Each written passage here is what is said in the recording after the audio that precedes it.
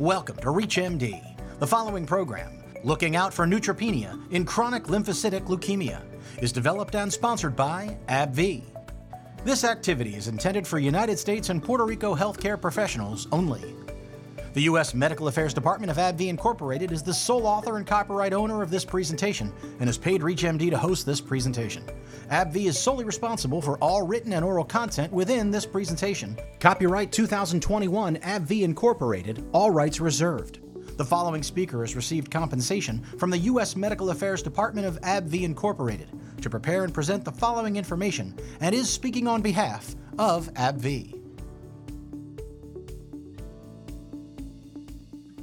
I am Dr. Lisa Nodzon, an advanced oncology certified nurse practitioner in the Department of Malignant Hematology at Moffitt Cancer Center in Tampa, Florida.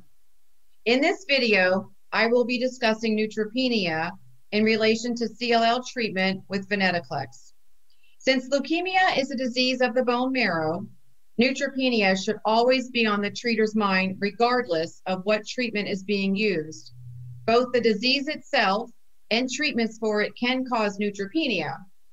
That said, neutropenia was the most common adverse event seen in both the first-line CLL-14 venetoclax trial and in the Murano relapsed refractory CLL trial. Let's review some of the data.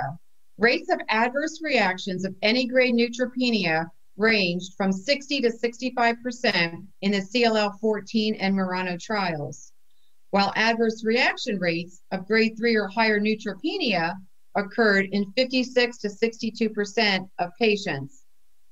Febrile neutropenia occurred in 4 to 6% of patients. When we look at the typical time horizon for neutropenic events, we tend to see them pop up earlier in treatment and then become less frequent as treatment continues, and particularly once response is achieved. Because of this, I'm always ready to address it early and treat it as I would with any other patient in our cancer center who develops neutropenia. From my experience, one of the biggest questions we always get that's often overlooked is if growth factor, or GCSF, was allowed during clinical trials, and the answer is yes. GCSF is definitely something to be considered and should be utilized when clinically indicated. In our practice, we utilize growth factor as clinically needed to maintain neutrophil counts. So, how do we as clinicians provide best monitoring practices while balancing the risks? We want to monitor complete blood counts throughout the treatment period and interrupt the dosing for severe neutropenia as follows. When we see the first occurrence of grade 3 neutropenia with infection or fever, or grade 4 hematologic toxicities, except lymphopenia, we need to interrupt venetoclax. In order to reduce risk of infection, GCSF may be administered if indicated. Once the toxicity has resolved to grade 1 or baseline level, venetoclax therapy may be resumed at the same dose. We also must use clinical judgment and dosing, as some of our patients with initiating of venetoclax have cytopenias due to marrow infiltration or prior therapy. Now, when there is a second or subsequent occurrence, we need to again interrupt venetoclax, but also follow dose reduction guidelines when resuming treatment after resolution. A larger dose reduction may occur per physician discretion. And always consider supportive measures, including antimicrobials for any signs of infection and use of growth factors. Thanks for your time today. Please stay tuned for important safety information. Indication: venetoclax is a BCL2 inhibitor indicated for the treatment of adult patients with chronic lymphocytic leukemia, or CLL, or small lymphocytic lymphoma, or SLL. Contraindications: strong CYP3A inhibitors, concomitant use with strong CYP3A inhibitors at initiation and during ramp-up phase in patients with CLL and SLL is contraindicated. Warnings and precautions: TLS, tumor lysis syndrome, or TLS, including fatal events and renal failure requiring dialysis, has occurred in patients treated with venetoclax, anticipate TLS, assess risk in all patients, pre-medicate with anti-hyperuricemics and ensure adequate hydration, employ more intensive measures, intravenous hydration, frequent monitoring, and hospitalization, as overall risk increases. Neutropenia. Monitor blood counts, interrupt dosing, and resume at same or reduced dose. Consider supportive care measures. Infections. Fatal and serious infections, such as pneumonia and sepsis, have occurred in patients treated with venetoclax.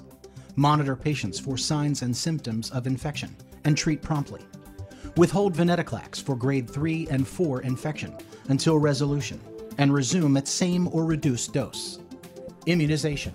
Do not administer live attenuated vaccines prior to, during, or after venetoclax treatment until B-cell recovery. Embryo-fetal toxicity may cause embryo-fetal harm. Advise females of reproductive potential of the potential risk to a fetus and to use effective contraception. Increased mortality in patients with multiple myeloma, or MM, when venetoclax is added to bortezomib and dexamethasone. In a randomized trial in patients with relapsed or refractory MM, the addition of venetoclax to bortezomib plus dexamethasone, a use for which venetoclax is not indicated, resulted in increased mortality.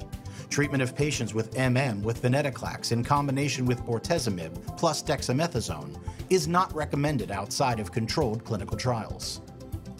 Adverse reactions.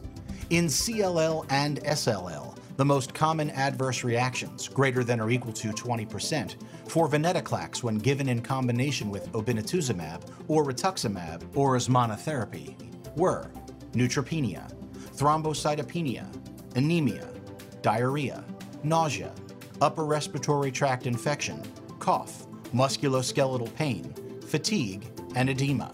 Review full prescribing information for additional information at www.rxabv.com or contact AbbVie Medical Information at 1-800-633-9110 or go to abvmedinfo.com.